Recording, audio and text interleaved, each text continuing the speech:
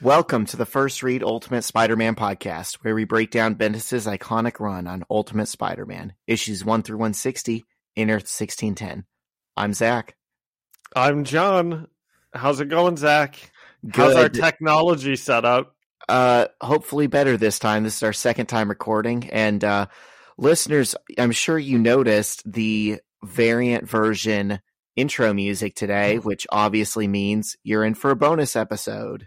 Yes. And just like I said last time that we recorded this, the variant theme song kind of fits because we're talking about all these variant Spider-Men. Oh, yeah. And the style and the atmosphere and the tone of everything maybe changes as they enter new worlds. Wow, like Zach. The song. Just like the song. Yeah. So, of course, that means, like any good Spider-Man podcast, we're going to be talking today about the incredible new movie that just came out. Is it Across the Spider-Verse? Yeah, we're on the ball here. Yeah, what's the name of this movie? Well, they only changed this one is word. This one is Across the Spider-Verse. I knew that was right, but I still wanted to check. Yep. Should we, are we going to spoil this thing? I mean, I'm sure we at some point will. Yeah, how about this? How about right now we give our 60-second non-spoilery reviews for anyone who hasn't seen it yet, and then they can come back and listen to, the rest of the episode where we go into, some spoilery details. Okay. So, John, what did you think of it overall? I thought it was really good. Just like during Guardians, I cried through a lot of it, which doesn't mean it's happy or sad or anything. But, I thought that it was really good. I was pretty into it the entire time. And then maybe one thing I would say is it does end on a bit of a cliffhanger, which I didn't know at all, but it's very much sets up the sequel to itself, which I guess would be the third movie in the trilogy, which I did not know that was going to happen. I kind of thought that we were in for a full-on story. So that, maybe that's one thing to know going into it. Yeah, they had a lot of world building that they had to set up before they could really get into the meat of the plot.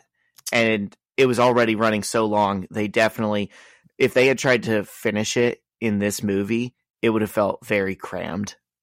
Yeah. But still, I thought it was great. Very, and here's one thing that's not a spoiler at all, Zach, but they are in Earth 1610. Did you know this already?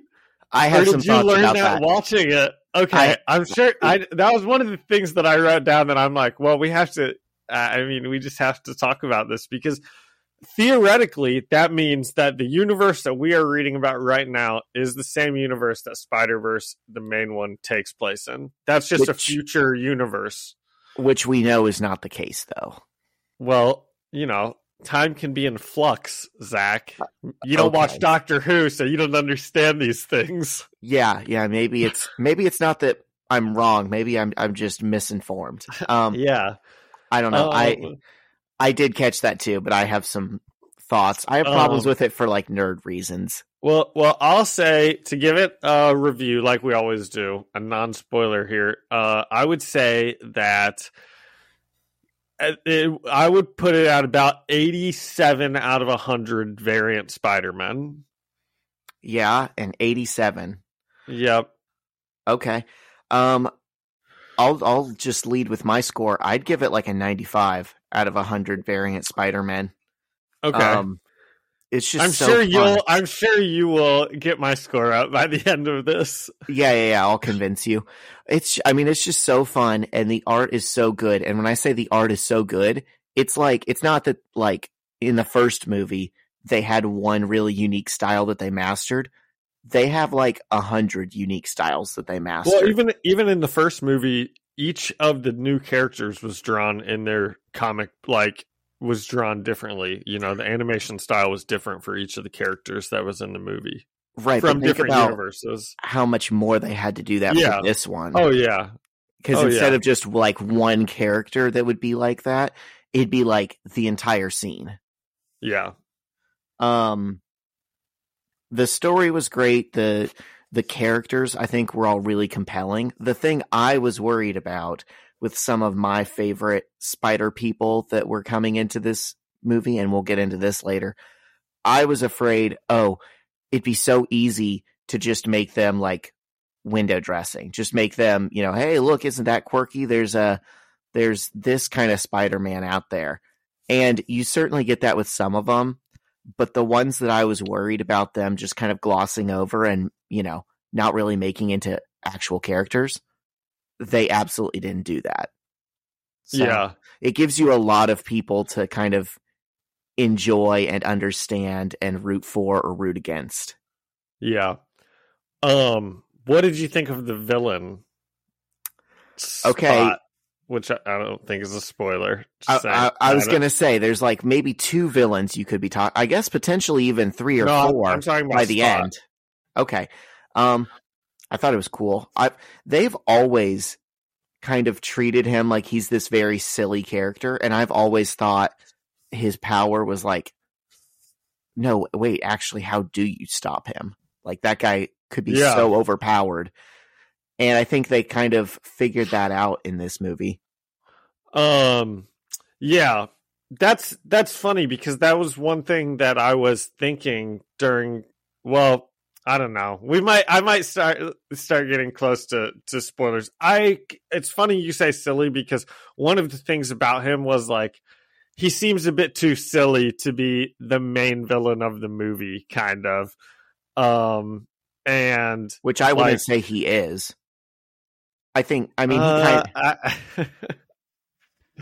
Yeah. Okay, we should probably shut it off. You guys heard the ratings. If you haven't seen the movie, which I'm sure everybody has at this point, I don't think anyone's going to click on it beyond Across the Spider-Verse podcast review without watching the movie. But okay, I think we can get into it. Where do you want to start? Well, you were already sharing some thoughts about. Okay, so at the beginning of the movie, I was like, this guy's a bit silly for me, but then I was also thinking like, boy, but how are they going to stop him? And I was hoping that they would just like, he was going to be like the one that they like dispatch of and it kicks off like the real movie. And then the fact that he did end up being the main villain, like I do find him very compelling, but he does just seem a bit silly to me for like being the main ultimate like villain. Now once he like ascends and he starts getting like angry and kind of all knowing, then it's much cooler. See, I felt like he could be the main villain for the third movie, which might, position him as like the main villain of the whole story.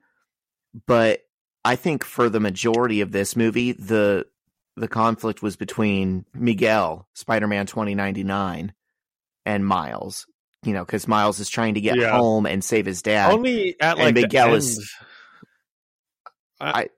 Right, but at the end of whatever story you're telling, like that's the rising action and the climax. And Spot wasn't. Action, Spot wasn't there for. Yes, Spot wasn't there for any of that. He was in the background. But he was, though, because they were literally like showing videos of him doing the killing, and he was like ascending during all of this, like in the background. Like you're kind of right, but he's in the background, like becoming the like ultimate villain, while Peter and like. I don't think Miguel is necessarily the villain. I think he's the antagonist. Because he was like a good guy for most of this movie, and even at the, I don't know. Now we're jumping around. We've never done this before. Yeah, this is a different format. Which is fine, but I don't want to lose track of if you're ever talking about something. But I don't like Miguel. was a genuinely good guy, it seemed, to start, and he's like running this supposedly, like good organization that's like trying to do right and like save the multiverse, right?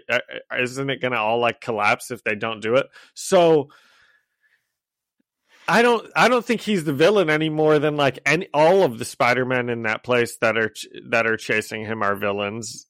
I mean, I think he's interesting. I'd call him maybe an antagonist more than a villain. Yeah. But he's definitely the main, most immediate thing that Spider-Man is trying to take on. It will really depend on what happens in the third movie to see like what type of character he is. Yeah. It almost felt like, how like the three types of conflict in a story is like man versus self, man versus nature, man versus technology. Oh, okay. Oh, okay. You added technology. Okay, yes. Okay. But this concept, it almost felt like Miguel wasn't a person in the story as much as he was a force of nature. He was a representation of the things you can't change. And that's what Miles was opposed to. And I found that really interesting. Yeah. So what did you think of this like big Spider-Man organization? I was fine with it. I was kind of, obviously it was you cool. have a lot more comic knowledge of which as far as I know, some of those aren't even in the comics. Some of them is just they had freedom to make like, I don't know, a monster truck Spider-Man or whatever they came up with. Some of them did appear. I was happy to see the kitty cat Spider-Man because that was one of my favorites. Okay, in the Spider-Verse comic, there was a kitty cat Spider-Man, and I was like, oh hell yeah, I'm like ride or die for this this Spider-Man. And then awesome. The Inheritors ate its soul and killed it. And it was very sad. And they were like holding it by cat jumped up in the background while we were talking about Spider Cat. Yeah. They were like holding it by the scruff of its neck, and it was just hanging there like a cat does. And it looked like such a cute drawing until you realized what was happening was it was getting killed. Oh. So I was glad to see a spider kitty that was thriving here. Yeah. There were some good ones. I guess more what I meant was, what do you think of this like Spider-Man organization that like knows all about like the canon events of being Spider-Man and just things like that. Yeah. And there's like a million of them. I think it was really smart, and I think it's very meta because, it kind of organically developed that way where it's like back in the 60s, Stan Lee and, Steve Ditko or Stan Lee and John Romita Jr. Senior, sorry. I need to real quick. I feel bad that I didn't do this earlier. The Spider-Man community is mourning this week. We did lose John Romita Sr., who's probably the most iconic Spider-Man artist of all time. He died at like 93. His son, John Romita Jr., still works for Marvel, is still drawing Spider-Man. They're like the Dale Earnhardt and Dale Earnhardt Jr. of like comics art. So, oh, well, that's too bad. Rest in peace, John Romita. Yeah. But what I was saying is like, it started out where you had those original stories and everyone likes them. And then, there's always a new cartoon. There's always a new movie. There's going to be a video game, and they're just drawing from the same things until it did happen like this to where, these stories keep getting retold across multiple iterations. Yeah. And I think it was cool to kind of, nod to that. Yeah. And I also think it's interesting that Spider-Man has existed for like over 50 years now as kind of the flagship character for Marvel. And here in the last 10 or so years, we've seen what he represents kind of change. And it used to be like Captain Britain was the Marvel multiverse character. That's not the case anymore. Now it's like, you think multiverse, what's one character that epitomizes that? It's Spider-Man. and it gives them the opportunity to make all these other marketable Spider-Man that they can sell. Yeah. I just think it's really a cool evolution of the character. Well, and I was kind of falling down a rabbit hole just before we started recording this about Spider-Man and the multiverse stuff, and I was going to ask you if he always was this, like, there's just like a million variants of Spider-Man, kind of like no other hero, even though there are, there's like a web of life and death. And I was going to ask you about like this person Neath that apparently like creates all the spider totems. Oh, you got into the totem stuff. And yeah, well, I saw Spider Totem and I was like, what is that? And then that led me to like Neath, and I'm like, I'll just have to ask Zach if he's ever heard of any of this stuff, which I'm sure he has.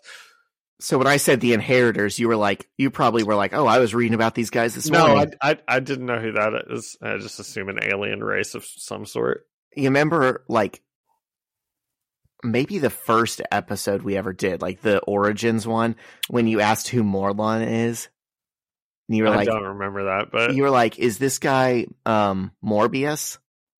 Oh yeah, yeah.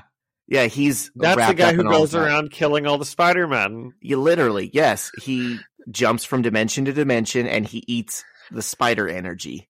See, had they made Porter Parker, whatever the bad guy is, had they made him one of like Miguel's right-hand men? Or maybe even like the leader of the monster Spider-Man. Yeah, the monster Spider-Man. Patton Parnell. Yeah. Okay, well, I do want to learn about Neath later. But we don't have to. I don't think it matters. I mean, it does. It doesn't. It doesn't. I don't know. Yeah. Sorry. I don't think it's going to come into the movies. I think that. Oh, I don't think so either. It would have made sense for them to go that way, but I think it's pretty clear at this point that that's not the route they're taking. Yeah. Okay, so what do you think about, this is something that I saw that I didn't know this ahead of time, but the 3 Spider-Men in charge of like the multiverse team, Miguel O'Hara, the spider bike lady, what's her name? Jessica Drew, and Ben Reilly, who I have the Funko Pop for. They are 3 of the Spider-Men that specifically didn't become Spider-Men through these like canon events. So what does that mean? That's got to be something, right, Zach? They didn't get bit by spiders, basically. I hear what you're saying, and I would need to think on that to try and figure out if that's intentional, if that means anything. I will say this: the Jessica Drew that we saw in the movie is not like any Jessica Drew we've ever seen in the comics. She's usually not black. I don't know that she's ever been pregnant. I think, yeah, she is. I saw some stuff about it. Oh, okay. I don't read too much 616 Jessica Drew stuff. That might have been a spoiler that there's going to be a Jessica Drew in the Ultimate Universe. But I don't even know. Yeah, she doesn't normally ride a motorcycle. It seems like that was just a completely new character that they made, and just named Jessica Drew, which I was fine with. So I don't know what her backstory is in the movie. Yeah, I guess that's true. I think that is probably intentional, and it's gonna like come in. I don't know. I don't like that they're gonna. I hope that they don't start calling Spider-Man like fake Spider-Man. I don't want Miguel to not be a real Spider-Man either. Right, and I think that was part of what they were trying to get at in this movie, because ever since Miles has been created, there's been like kind of racist nerds who get mad and they're like, Peter Parker is Spider-Man, Miles Morales is Miles Morales. And it's like they were trying to go out of their way to say, no, he's Spider-Man too. There can be, multiple people named Spider-Man. Yeah. So do you like have any opinions on them? Like, I can almost see how like this movie and the plot is like, and it's like against those people specifically. I think it is. Yeah. And I don't know. It's great, but you know, why even give those dorks the time of day to like? Because unfortunately, they're a very vocal and very visible Because segment of the comic fandom. Because that scene where Miguel is just like climbing up the rocket or whatever it is, like screaming at him that like, you're not Spider-Man, you don't belong here or something. That is like word for word like comments that you would like read about it, right? Like he's effectively just being a voice for those people right now. And I don't know, it's like, man, you're all Spider-Man. Miguel seemed to really flip kind of quickly from going to like a good guy to like, oh, he's like not, you know, a good guy at all. But I mean, I think he always clearly had like shadier intentions, you know, like yeah. Unfortunately, that scene on the rocket, I know it was supposed to be powerful. I know it was supposed to, you know, tell us something important. That was one of the points in time where I was shushing teenagers, and I totally missed that scene.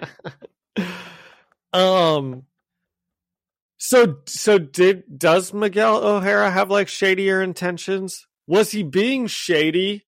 Because all of the other Spider-Men in that place know this is what happens in the canon events. So he's not being shady. He's just informing Miles what happens when you're Spider-Man. And Miles is the one that's like, you know, going against the grain, which you can't like blame him for or anything like that. But that's why I don't know if Miguel O'Hara was really trying to do anything too wrong. He was more just trying to like treat him like an adult, you know? Yeah, I mean, he sees himself as like a hero, but like the kind of hero that does like a necessary evil. And when I say he was like maybe hiding his intentions or he was shady, I'm talking specifically about 2 Miles, you know, the subject of the movie. Yeah. Okay, I've got a list. Do you have like a list of things that you want to touch on, or no? Let's hit your list. I maybe got a couple here. So, okay, the real life cameos, like the Tobey Maguire scene and the Andrew Garfield scene, like sitting over the police captain or Toby sitting over Uncle Ben. What'd you think? I loved it. I thought it worked. Okay. I mean, if there's going to be different art styles, there can also be like, I mean, at that point, 100%. Any texture, any color, any kind of visual medium that you can bring in there, go ahead and do it. Yeah. I even like the Lego thing. I really liked them, but then, gosh, they just linger so long, I think, you know, especially there's the shot of Andrew Garfield's face. It's like they're holding for applause in the theater, you know, and I'm like, you guys don't have to do this. This is just, you know, just put him up there when you show 15 other pictures and everyone will still see it in the corner and be like, oh my God, it's it. You know, you don't have to like zoom in on his face and be like, so, whatever. It was just kind of like, it was something I would have expected out of the live action Spider-Man movies, which I think are not, you know, I didn't think they're maybe hokier. They may be more fan service. Yes, like more fan service. Actual that's stories. Yes, that's a great word. But I still really liked them. I would have done the you know, I would have been psyched. I've been like, oh, that means that these are all canon in the same multiverse and blah blah blah blah blah. How can you not look for those little breadcrumbs? Yeah. And then also Childish Gambino, Donald Glover came in as the Prowler. Yeah, I liked that. That was fun. I for a second thought about explaining to look at me mansplaining to my wife, but like she doesn't know who that is. She doesn't pay attention to like pop culture stuff like that. And then you know how he even got the Prowler role, right? Is he wanted to play a live action Miles Morales. Knew that. And I know I know that Miles Morales is like based on like Donald Glover wanting to play Spider-Man. So then they made a black Spider-Man in the comics. Like Donald Glover wanting to play Spider-Man came before Miles Morales was created. I did not know that. Yeah. So I mean, not, they would have eventually made a Black Spider-Man. The two were probably just similar timelines, but that's one of those things that they're like, Miles Morales is almost made because of Donald Glover. So yeah. So it is kind of cool. You get to see him in the movie, and maybe that is the Donald Glover Prowler from the MCU universe, because I think that he does say he has a nephew named Miles in the Spider-Man movies in the MCU. Yeah, I think so. I think now's a good time for me to jump back to something you were asking about earlier with the Earth 1610 designation. Oh, yes. So in my mind, in my understanding of it, if you say that means the Spider-Man we're reading about right now is dead. It also means that he would have the brains out of him. It also means that he would have been blonde. So clearly, it wasn't super accurate. That's true. So, in my mind, when you give a multiversal designation to a certain reality, if you say 616, that's comics. You're not going to be able to adapt that into a different medium and it still exists. You can't have a 616 movies because it's inherently going to break whatever continuity was made in, the comics, because it's going to retell the same story in a different way. Yeah.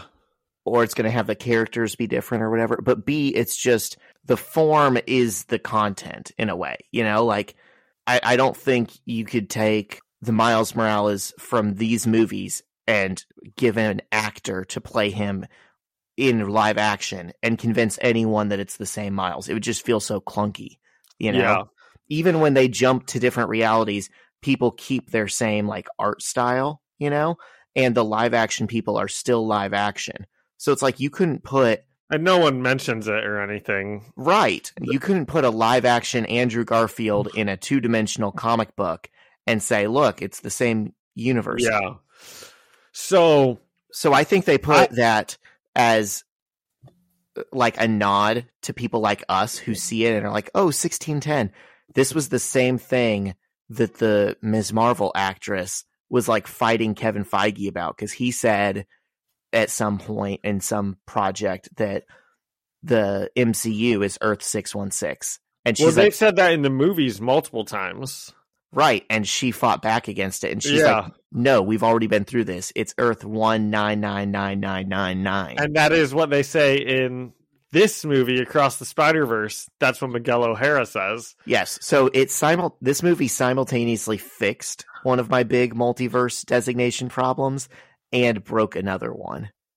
Well, I think that these movies, maybe they said it was 1610 in the last one, so then they just had to say it was in this one, because I think what the movies get in trouble doing now that there's so much multiverse stuff is they start the movies, they don't know that they're going to do multiverse stuff, so they start the superhero movies as an adaptation of these comics from Earth 616, but then later on they're like, oh, but we want to do a multiverse stuff and bring in those characters. And now once you start multiverse, now it doesn't make sense that you're Earth 616 anymore, because we know what Earth 616 is. Yeah. Same with like this 1610. But whatever. I liked it. I was like, oh, nice. This is the universe Zach and I are reading about. This will make great pod content. I feel like anytime you start a new canon or you enter a new medium, it automatically has to have a different number. Yeah, that's why it would be so easy.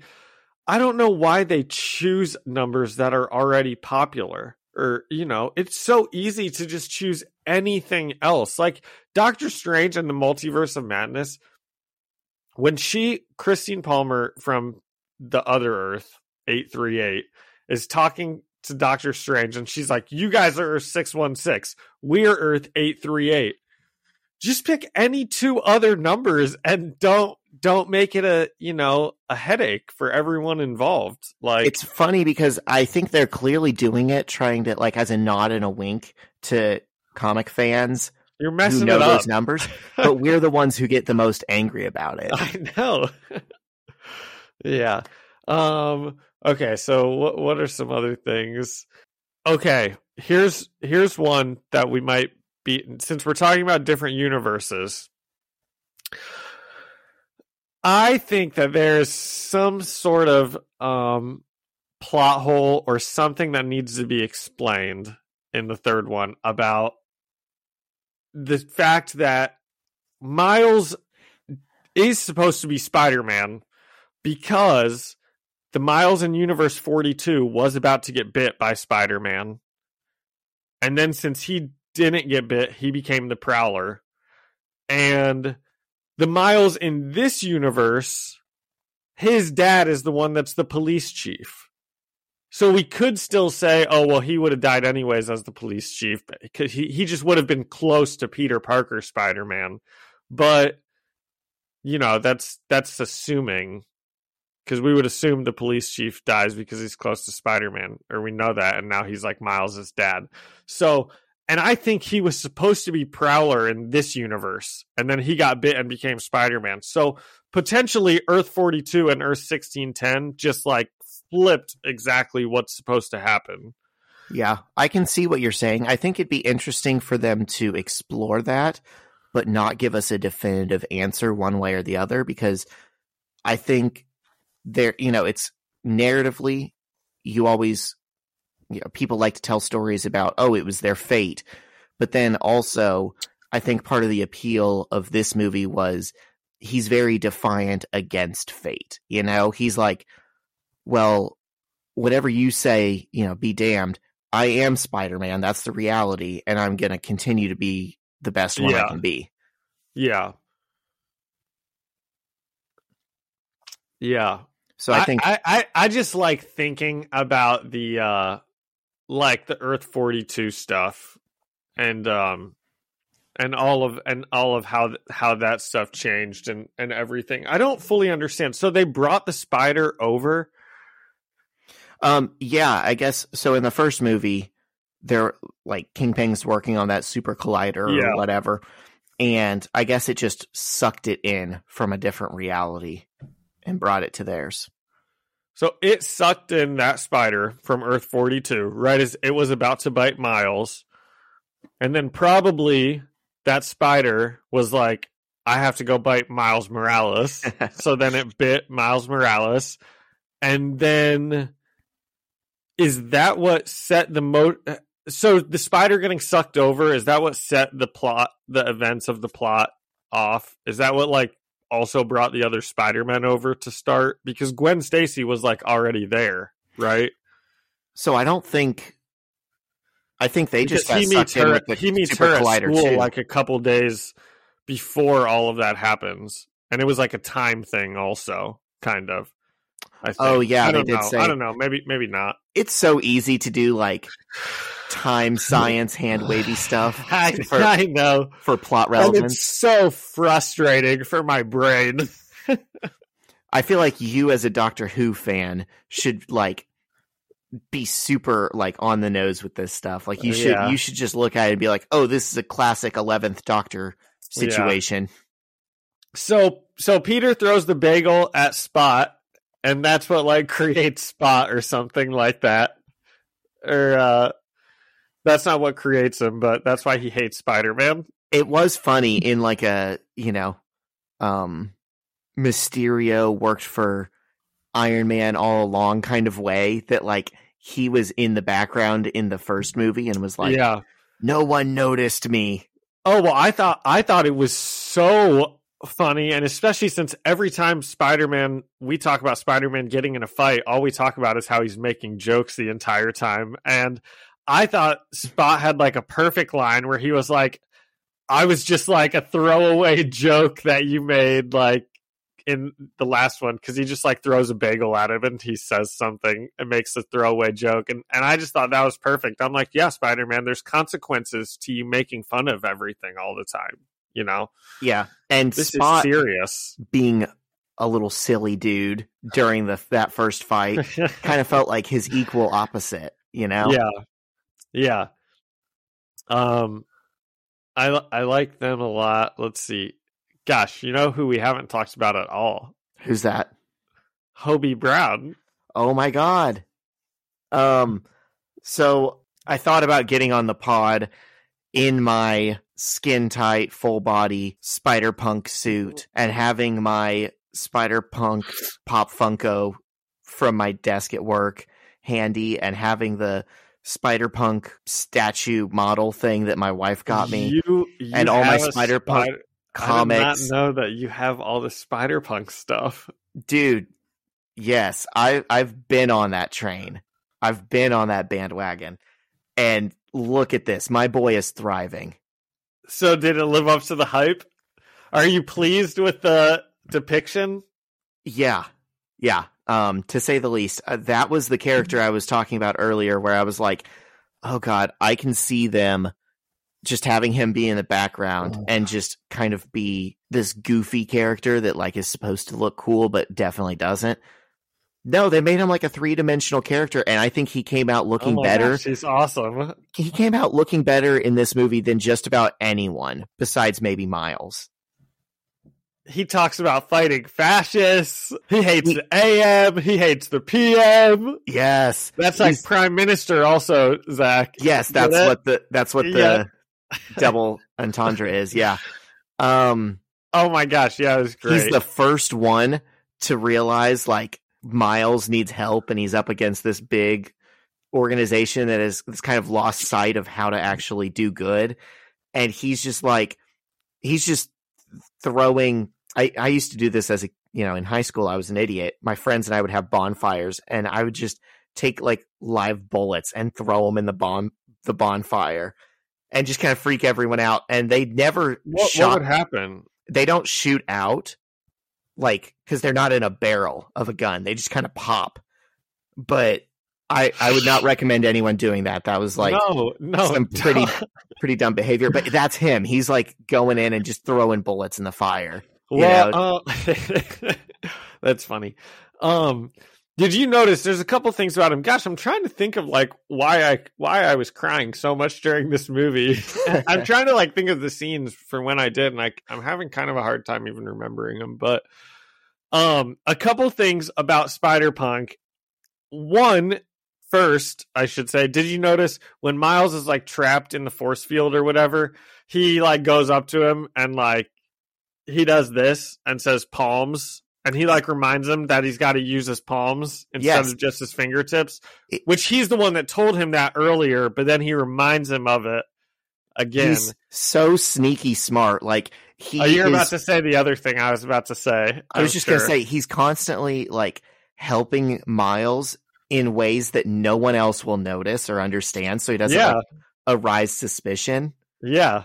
Well, the other thing that I didn't notice this at like watching it, I saw it later on, so I won't take credit, but he's picking things off of all of the different things, and we think he's just like being like a Spider-Punk, like doesn't even do anything, this is just like paint, whatever it's called, and he's building another teleportation thing for Miles that he gives him at the end. So he's stealing all these parts throughout the movie, and then assumingly that's how he makes like the extra watch at the end.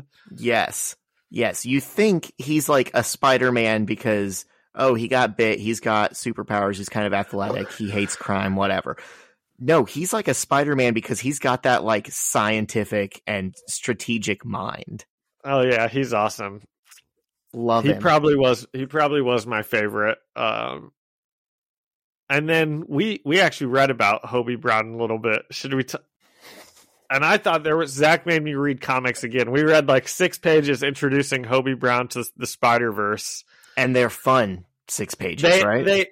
They are definitely fun.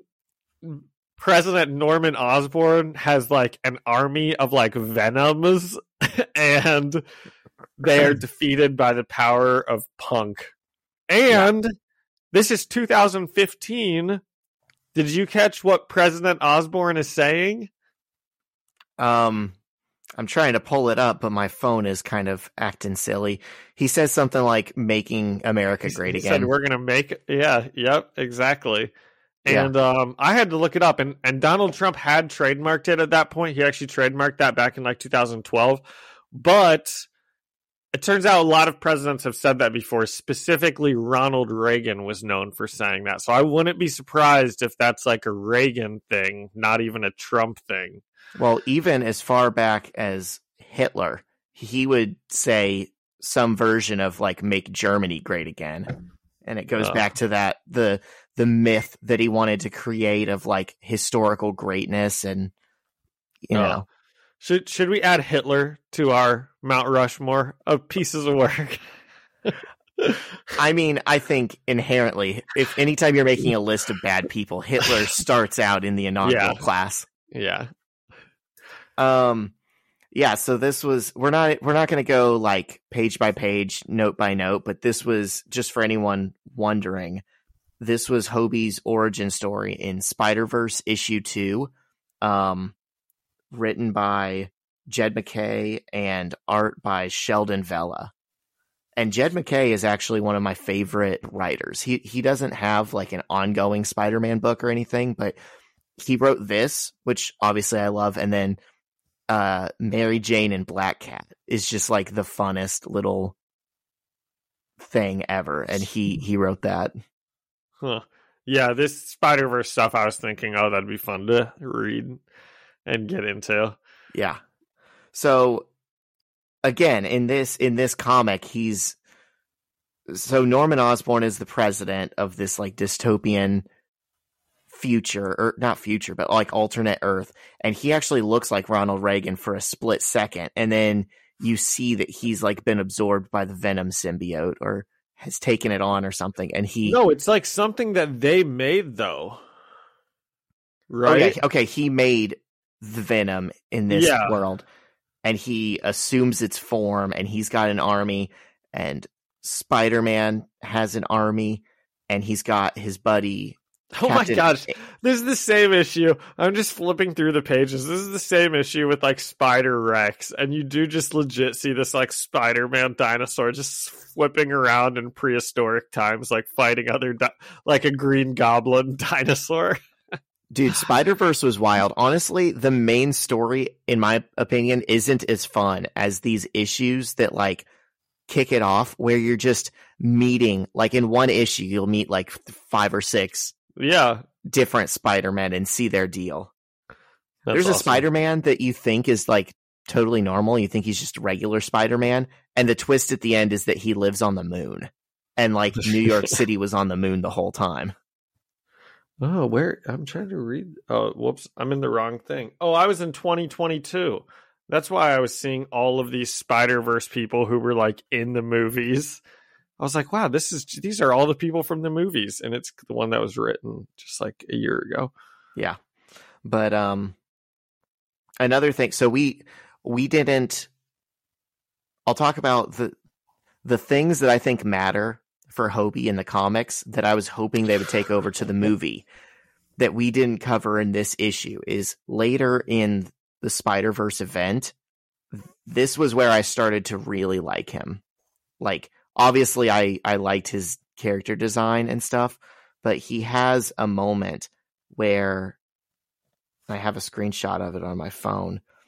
Someone yells at him, Spider-Punk, and he just says, it's Spider-Man. So he doesn't even like being called Spider-Punk. The company, Marvel, calls him that for like IP purposes. But in his mind, he's not the derivative, punk form of someone else. He's like his own person. Yeah. This dude's awesome. He says that was the day I want to do a British accent, but I can't. Or that's okay. Cockney or whatever. No, that was the day we took America back from the ones who would crush us under their boots. Yeah. So that was part of the reason why I didn't think I was going to like him in the movie is they made him British. And I thought my gosh, no way. That's perfect. That's like a perfect punk rock kind of guy, I think. That's what everyone... I got into arguments on Twitter with people about this, and they're like, but what country started punk rock? And I was like, if you think I'm about to say the answer is the UK, you're wrong, because... Wasn't it the Sex Pistols? Whenever you think of anarchy, you think of the Sex Pistols, right? That's just like word association. Right. But Anarchy in the UK, Zach. I know. So that was their first single. That came out in 76. It came out a few months after Blitzkrieg Bop by the Ramones from New York came out, which is that's considered a fun jaunt. It's considered the first punk song. And here's the other thing. The Ramones and Spider-Man have always been tied together because they're from Forest Hills, Queens. Peter Parker lives in Forest Hills, Queens. They're the two most famous residents of Forest Hills, Queens, fictional or non-fictional. So, now you would love to see Spider-Punk say something about that. Well, that's the Has thing. he ever commented on it? Yeah. He's constantly referencing bands and making quotes and stuff. His universe is even a reference. It's Earth 138. Usually the multiversal designations don't mean anything. They just pick a number out of a hat. The Misfits have a song called We Are 138. And that's a reference. So that they named his universe after that. Wow. And the patch on his back that's an X that says FNSM. Yep. That is a version of the New York hardcore logo that would normally say NYHC, and it stands for Friendly Neighborhood Spider-Man.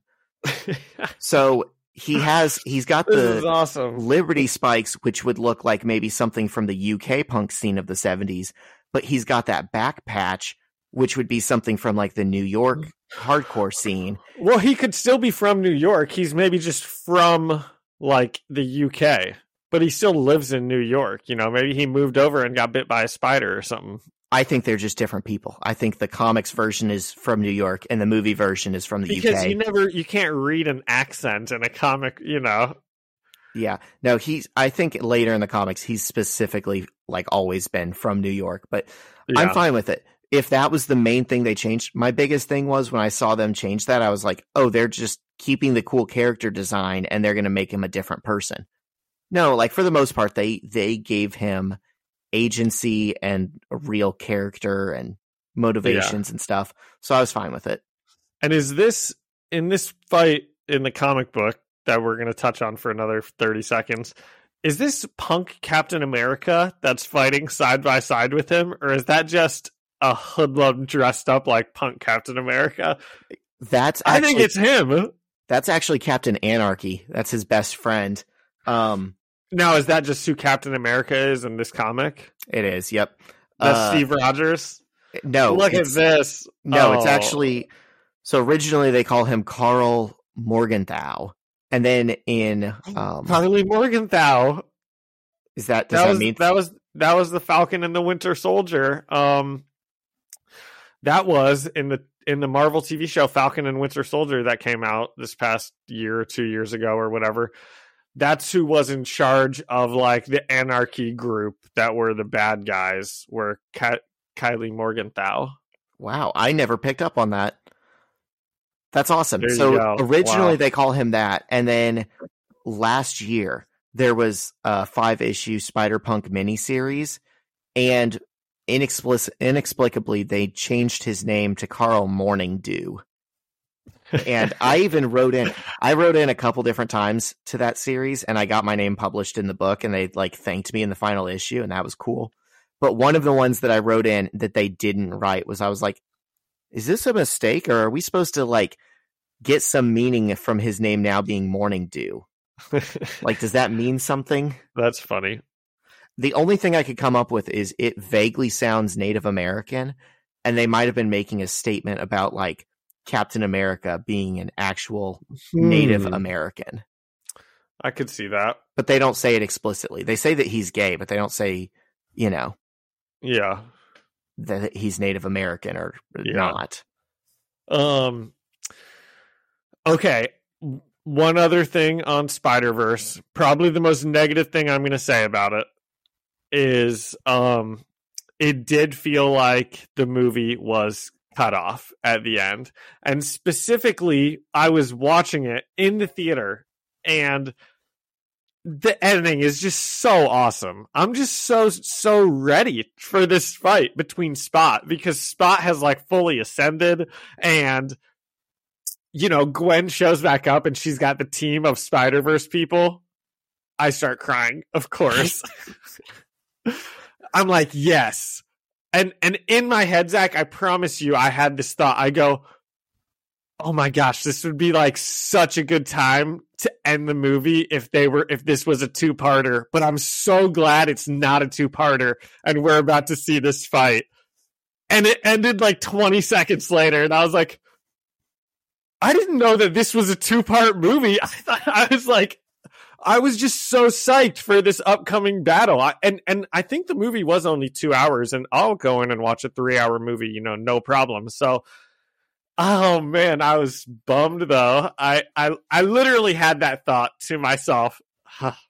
Well, the good news is the release date for the next one is only like a year away. I think I heard someone say it's like not even a year, I think. It's like the closest sequel that Marvel has ever put out. Yeah, and that's what it feels like, that both of these were probably made like at the same time. Like this is very much a two-part movie, not like Spider-Verse and Across the Spider-Verse was like one movie and then this is a sequel. This one and the next one feel like a two-part movie, like Infinity War Endgame kind of. And I think that's how it was originally marketed. I think when they first announced it, they called it like Across the Spider-Verse Part 1. And I think they changed the name closer to the release date. I did not know that. And I was like, yes, Gwen got all the old Spider-Verse people in here. So I'm really looking forward to the third one. I assume that it will be very, very good because they seem like they know what they're doing. Yeah, in these. I agree. Oh, real quick, aside about Penny Parker, the anime girl. Do you know who her creator was? Brian Michael Bendis. No. Oh. Gerard Way of My Chemical Romance. Really? Yeah. He wrote her. It was one of another one of these characters that was like for the lead up to Spider-Verse in the comics. And I don't know if he approached them or they approached him or whatever, but it's like, oh, that's cool. Hey, Gerard Way, you've made Umbrella Academy and people love you for My Chemical Romance. You want to create a little anime Spider-Man girl? And he's like, yeah. That's awesome. One other quick note. There is an Indian Spider-Man. I'm not sure of his name, but probably he listened to that one speech and that's how he got... Yeah, and he's actually getting influenced. He's actually getting himself a little 5-part miniseries. So that's awesome. He was awesome. Like the way he was like flipping around with his bangles and just like cracking jokes. I thought he and HOBIE BROWN were probably my two favorite characters. When he came back at the end in the final scene with when it was like HOBIE BROWN, whatever his name is, I don't know. It makes me think of like the Hogwarts people, Pavarti Patil, or something. You don't want to get it wrong.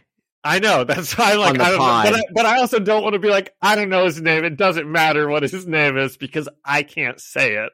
It does matter. We just don't have it readily available. But they were like my two favorite characters in the movie. So when they came back with all the people from the last movie, I was like, this is a perfect team. Yeah. And they were like best friends too, which was pretty wholesome, even though they seemingly have nothing in common.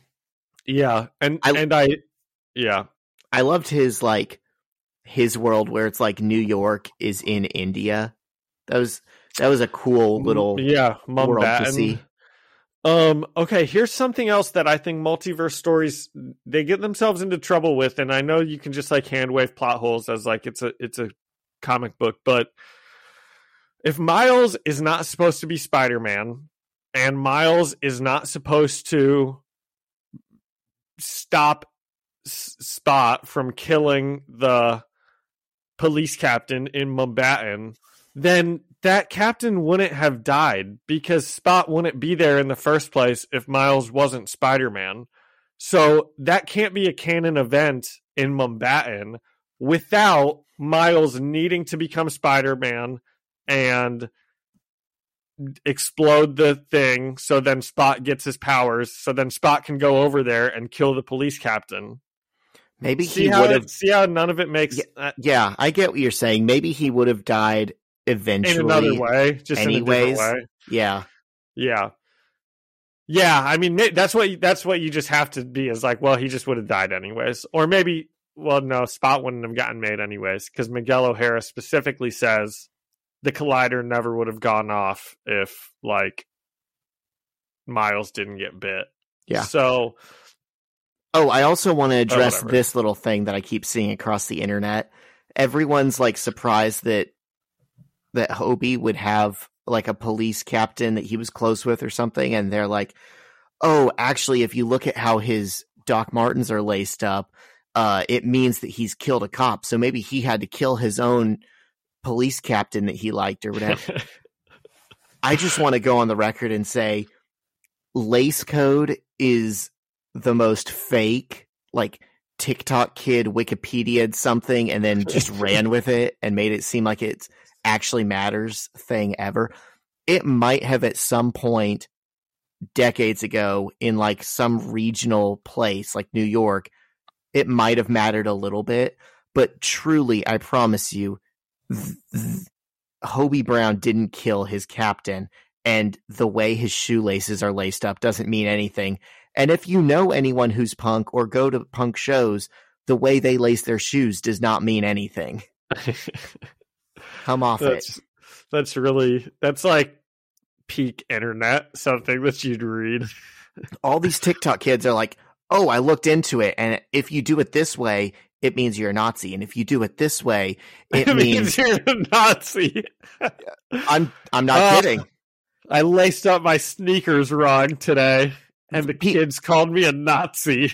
People are getting so stressed out that they're like gonna do it wrong and get stomped. And it's like, oh my God, that's not a thing. You guys are just convincing yourself anyone ever looks at your shoelaces and it matters. Yeah. That's one thing when there was one line that Miguel O'Hara was like, save enough police captains. I feel like I've got a pretty good Oscar Isaac, by the way. He's like, save enough police captains and the canon events, the world falls apart or something like that. And if we even talked about what are the Spider-Man canon events, if we go back and listen to our episode 0, we talk about what are the things that are in every Spider-Man story. And the things we probably mention are bit by a spider, which 3 people in charge are not. You lose Uncle Ben, which... Also, I don't even think Miguel O'Hara did that. He lost his kids, right? He didn't lose a father figure. But nowhere do we see lose a police captain. I don't see that very often. We just covered the death of George Stacy in our run. Yeah, but he's like the only, I guess he's the only one because he's the one who always dies. Yeah, that's the one for Peter Parker that would always be the case. Yeah. Or I guess in the 90s, Jean DeWolf. Okay. And now Mr. Morales. Yeah, Captain Morales. That's not his name. No, it's not. It's Jefferson. I think his name is Jefferson Davis. It's Jefferson Davis, and I've always wondered why the hell they did that. For our listeners, that's so goofy to name someone that a black man. For our listeners outside of the United States, Jefferson Davis was the president of the Confederacy during the American Civil War. So he's kind of a symbol of racism. And I don't understand why, but our good buddy, Brian Michael Bendis, named, Miles' dad after that guy. He must have had some reason to do it because he also very consciously doesn't make the name Miles Davis, which I guess would be hilarious also, because that's like a famous musician. But isn't it because I read about this very briefly, but isn't it because maybe Miles' dad, his dad was like a piece of work, so he didn't want to carry on that family name or something like that. So that's why they go with Morales. I don't know. I have read Miles's run, but I'm not remembering what you're talking about. It might be in there, and I've just, I forget things within a week. Oh, do you have anything else on Spider-Verse? I feel like we've done it pretty good. Yeah, we've had a pretty good effort. done it to death. I'm sure that we're gonna end this call, and I'm gonna be like, oh, I wanted to talk about that. And another thing, I mean, it's not like this is our last podcast ever. Yeah, we'll talk about it next week. Yeah, we're the bosses. We can say, oh yeah, we're gonna jump back to an old conversation just because. Yeah. Well, if we don't have anything on that, I know it's just a bonus episode, so we don't necessarily have to do other things, but I watched something else that I was going to see if you watched, even though I know that you didn't. There you go. I was going to say, you have to ask. The new Black Mirror episodes came out this past week. Do you ever watch Black Mirror? I don't. I've never watched it. Okay. They had like 5 episodes that came out, and I was, but if you're not interested in them, then I mean, I might. I'll be off all next week, so I might, look to binge something. Well, some of them were good, and if you've never seen Black Mirror, I think that you might like them more than someone who has watched Black Mirror for like 6 seasons now, and now I'm gonna complain a little bit and sound like I'm like, hating, but Black Mirror used to like really make you think, and you'd like leave the episode and be like, oh my gosh, I have things to reflect on because of that, not in a deep way, but just in like a kind of creepy way.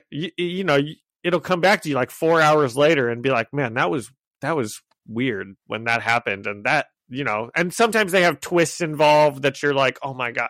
So, and then the stereotype of Black Mirror has become over the past couple of years, it's just like technology is evil no matter what, and it's like it was an AI the whole time, or it was a dream. And this season, it just felt like a lot of that, where it was a lot of like, they're just a spoil if you don't want any spoilers at all. But there are episodes where they're like, this was AI the whole time, and it's no longer. Or one of them was like, she was a werewolf, and it's like, that's not even real. What are you even talking? This is nonsense stuff. So, shows like that, Black Mirror, and there's another one called Inside Number 9 that I think is really good, that I've told you before is a really good one. So they used to like subvert expectations. You'd be watching something, and the whole time you'd be watching the episode, it'd keep you on your toes because you're like, what am I missing here? And now it has become, I think, the episodes very obviously lead you down a path where it's just kind of weird, but it's not subversive at all. Yeah. It's just like, this is weird, but I don't really have to think about what I'm watching. You're just telling me like, it's bad to be a werewolf. There's nothing else like going on. Sometimes that's an important lesson, John. I mean, I didn't know it before I watched it. So yeah. I've always had this impression, just like from how people talk about Black Mirror. Is it like a mixture of The Twilight Zone and American Horror Story? I don't really watch American Horror Story that much, but I have seen a little bit of it, and I think that that's probably a really good like comparison. Yeah, because it's definitely supposed to be like Twilight Zone-esque, and then it's supposed to put it in a really lame term, but this is why it's called Black Mirror. Is it's supposed to hold a mirror up to society and show like the darker like side of society that's right. Just like underneath all of the like pleasantness kind of. So and there's some good ones. It's worth watching, but a better show that does the same thing as that is called Inside Number 9, and that is that's a British show on BBC that's really good. Well, I don't know how to watch BBC shows, but I'll definitely get a VPN, Zach. Okay. Sponsored by NordVPN. You kids and your newfangled internets. Yep. I'll definitely check out Black Mirror. No promises as to, if it'll be like by the next time we've recorded or anything, but oh no, I mean, you don't even have to. It's not. It is it is something that I've known for years. I probably would like if I gave it a chance. Oh, there are some episodes like, now there's 6 seasons. Each season probably has like 5 to 6 episodes. So there's probably like 30 at this point. And, most of them I would say are, they're all worth watching if you like that kind of unsettling type of stuff. But there's probably like 10 or 15 that are like hard hitting, like, oh man, that was good. Or like you turn that TV off after and you're like, that was bleep. Sorry, Zach. Got to do your edit. Yeah. Well, I mean, 15 out of 30, that's a pretty good success rate for a TV show. It's been on that long. It's probably worth it's worth checking out.